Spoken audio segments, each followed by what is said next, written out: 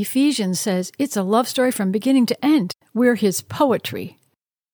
Here's how it reads. We have become his poetry, a recreated people that will fulfill the destiny he has given each of us.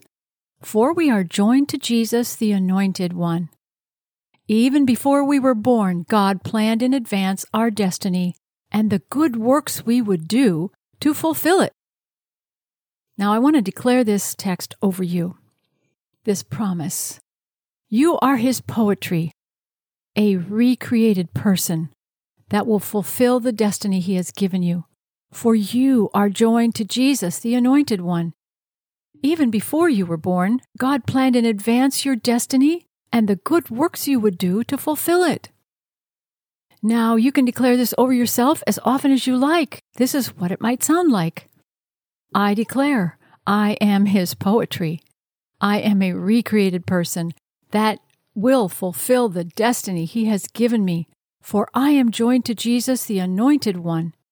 Even before I was born, God planned in advance my destiny and the good works I do to fulfill it.